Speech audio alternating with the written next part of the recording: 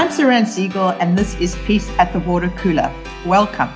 On the show today is leading individual and couple psychotherapist Lizzie Abrahams, who has dedicated her career to helping hundreds of clients navigate life's many obstacles and challenges. Lizzie and I also know each other from many moons ago when we both trained as mediators. Lizzie, welcome to Peace at the Water Cooler. I'm really so excited to have you on the show today. Thanks for having me, Saran. It's great to see you again and to share this experience with you. It's a great area, it's a great topic. Yeah, I'm looking forward to it. So let's get right into it. After the unprecedented circumstances of the last 2 years, working people are on the brink, I would say, of change once again as offices reopen with full force. Coming out of the work from home bubble, stress levels are skyrocketing. Many people, it seems, are expressing a general reluctance to go back to the office. And this is what some people are calling the great resistance. I personally know quite a few people who have expressed this to me. Besides battling traffic, can you give us an understanding, Lizzie, of where this reluctance is coming from? Oh, absolutely. I mean, I feel it in myself, I have to say. It is just so much easier at home. We've been all so enslaved to our workplace and our work days and the structure that we need to apply around them. But COVID showed us another way of life. So we had a peek into how our work doesn't have to be so consuming and shape every aspect of our lives. And traffic's just one aspect. It's the clothes we had to wear, unlike the Uggies and the tracky dacks that we love at home, the hours that we save from travel. It's just stepping out for a while of that enormous hustle and bustle of everyday life. And COVID restrictions have just allowed us to get partially off the hamster wheel. Now, we didn't get fully off it. We all are still pretty busy and lead full lives. But it just allowed us to get off for a bit, a part of it. So like you, we're both parents. We have been running around and working mums for decades. We run households with extended family and friends and kids' school activities and active social life. I don't know about you, but I was absolutely exhausted by everyday life and just living with that level of exhaustion that we don't even know that we're just living with all the time. And I know I'm not unique. My clients, friends and families were too. And we were all incredibly stressed out. We just didn't know there was another way that we could approach work.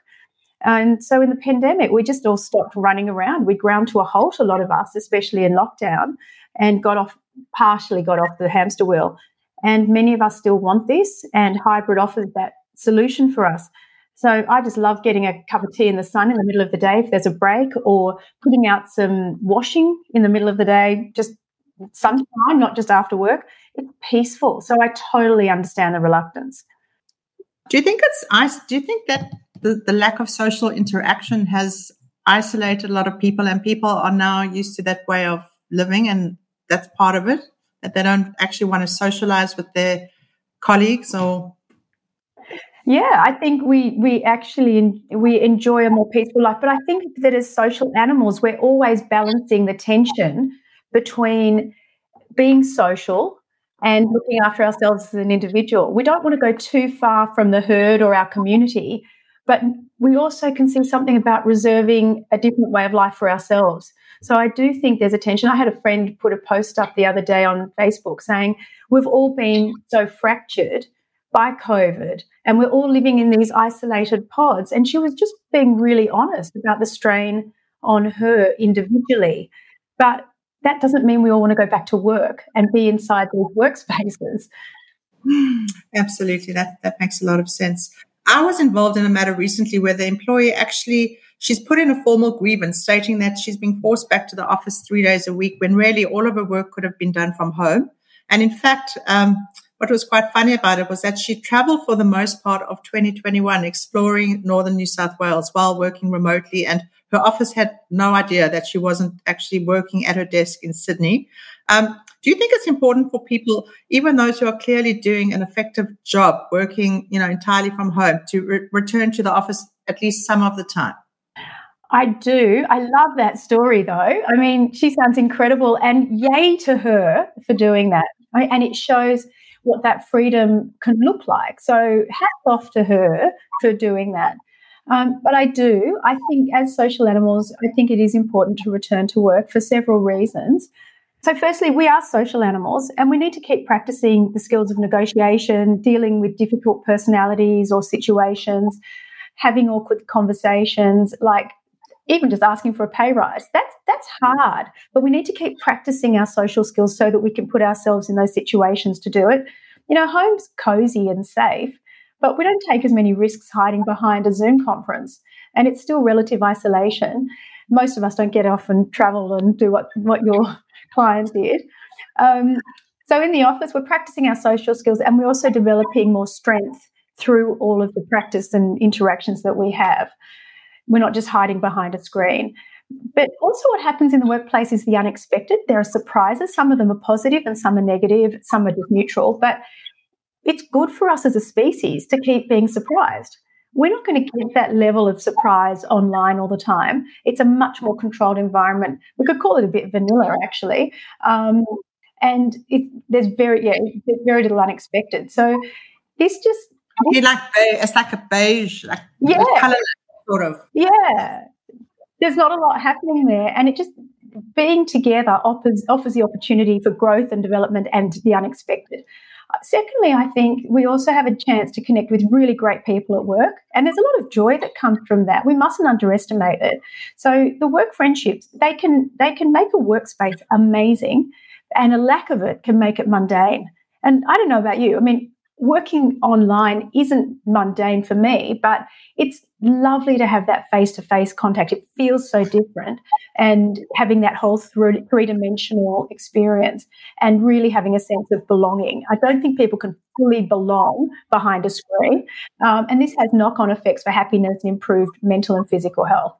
And I think the other thing that I just want to mention, the third thing really, is that we also get affirmations from people at work, and this is really different. If we're hanging out with the dogs all day, we get affirmations. They might wag their tail, but it's not a shared experience. It's not feedback. It's easy, but it's not. It's easy kind of tail wagging or having them follow us from room to room, but it's not really an affirmation that says, great job, I can see what you did, the intricacies of work life. There's a lot that's mixed. I do think that gathering co-workers, meeting face-to-face, being present at times is critical for work culture cohesion, shared experiences and camaraderie. We're just multi-dimensional beings, and being face-to-face offers us that whole experience. That makes a lot of sense, and I do agree with you. Can you give our listeners some tips or strategies for dealing with anxiety about returning to work?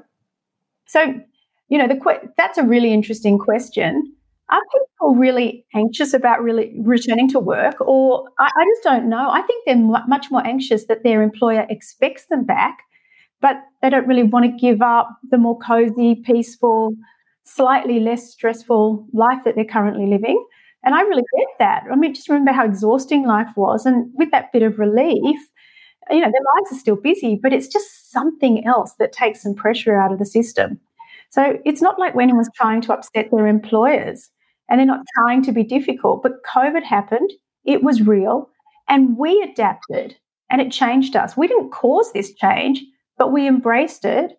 And just like everyone around the world did, and we all embraced technology to keep the show on the road when COVID erupted. So the biggest tip I can offer is for everyone in this situation, who is struggling to go back to work or needs encouragement to go back, is to just have really awkward, difficult conversations with your employer for what you need to return and the kind of help that you need to get you back into the workplace. Tell them you want to work with them. However, it's just hard to return to what it was. Let them know what your area of difficulty is and what would really make a difference for you to get in. So is it free parking or a contribution to parking? Is it coffee deliveries, a lunch?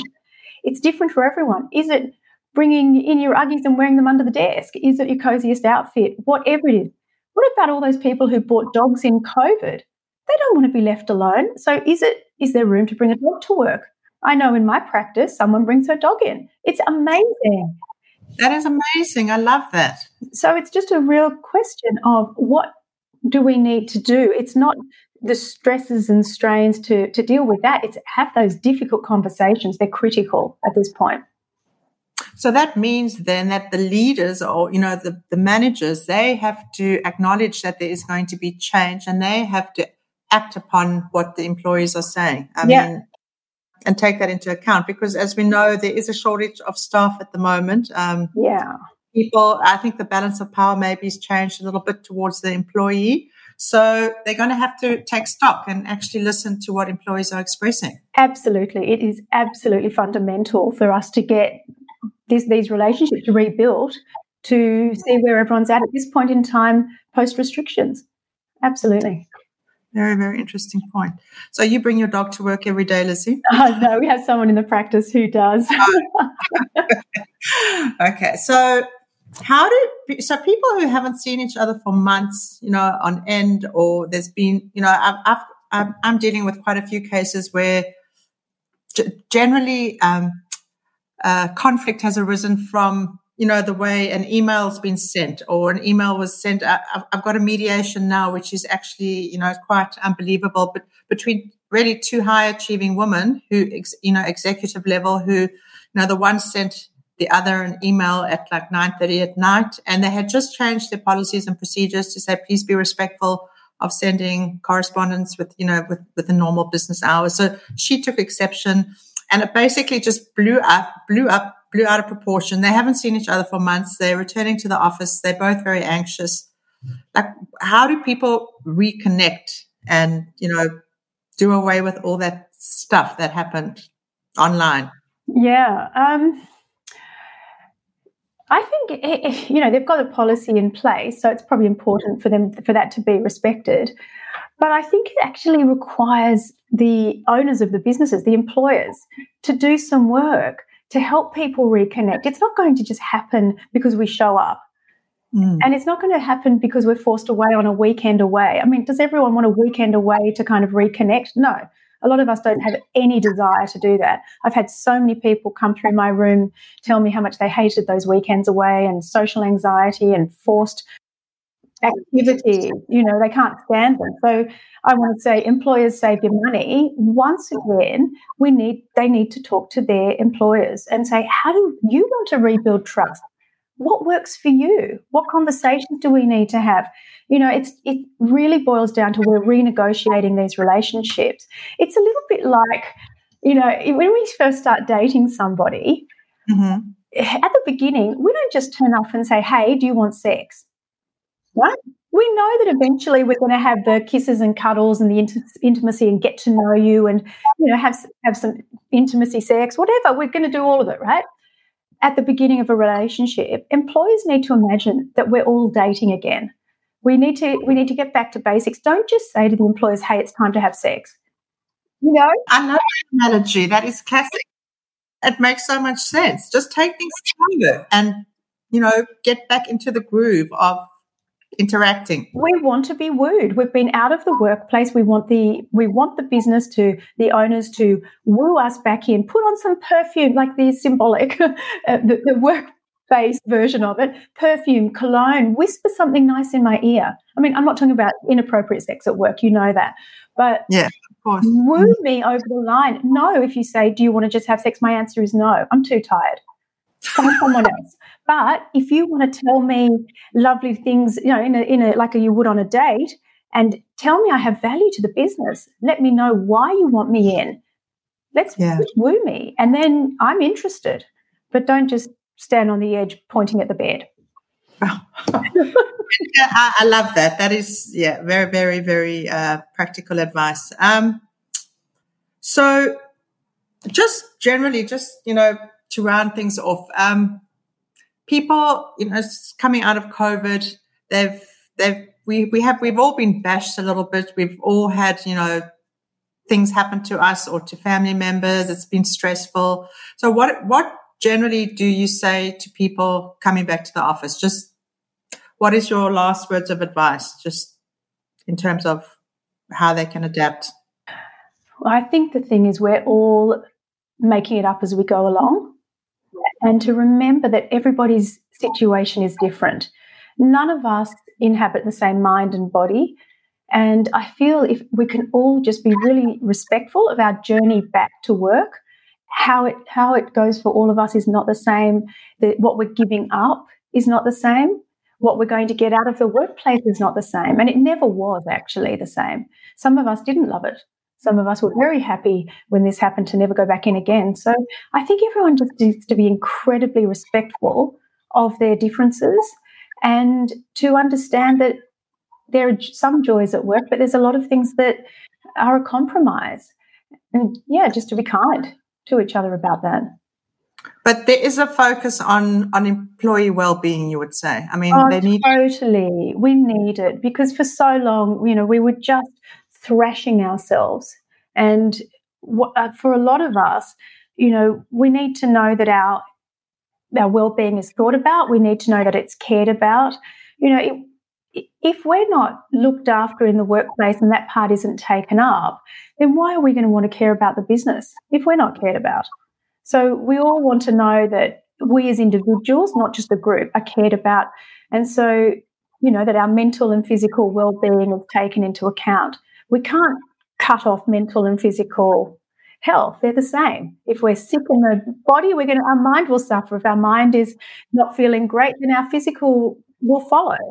So we know that caring for employees is really important, but I just think the most important thing is that we're treated with respect and kindness. I mean, if you think about what happened recently with Elon Musk last week, he was saying anyone who doesn't want to work, who's not working a minimum of 40 hours a week in the workplace, is pretending, can pretend to work somewhere else. I mean, how disrespectful is that? And then came Scott Farquhar from Atlassian, who came in and said, "You can come work for us. We'll take you. You can choose how you work." I know where I'd want to be. It is so not respectful to treat people like that. And I can't imagine that many businesses are going to take that approach. I don't know. I think some do. I just think it's not inspiring. It's not a leader. A leader inspires us to want to work with them. We need inducements to come back over the line. And that, I think, is now on the job of the employer. And it is absolutely the time for the employee to ask, because there is a shortage. So they need to use their voice to... Absolutely. Be brave, courageous, have the awkward conversations. I am the queen of awkward conversations. This is what I do all day, every day. And I encourage everyone to just go and use their voice, think about what you say, and think about the type of response you want to elicit. It's really important.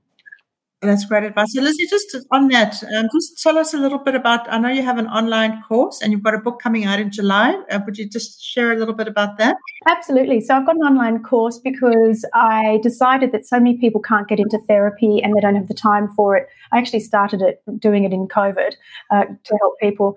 It's on my website. It helps people communicate better, partners communicate better and decrease conflict. And I have a book coming out at the end of July, and it's about helping reduce conflict again. It's called Relationship Reset. Really excited about it. All information. Where's it going to be available? Everywhere? All bookstores. Yes, it's coming out through Pan Macmillan. Okay, that is really exciting. So are you busy doing the rounds for that? I will be in the next 4 weeks. Yeah, but it's been a great journey.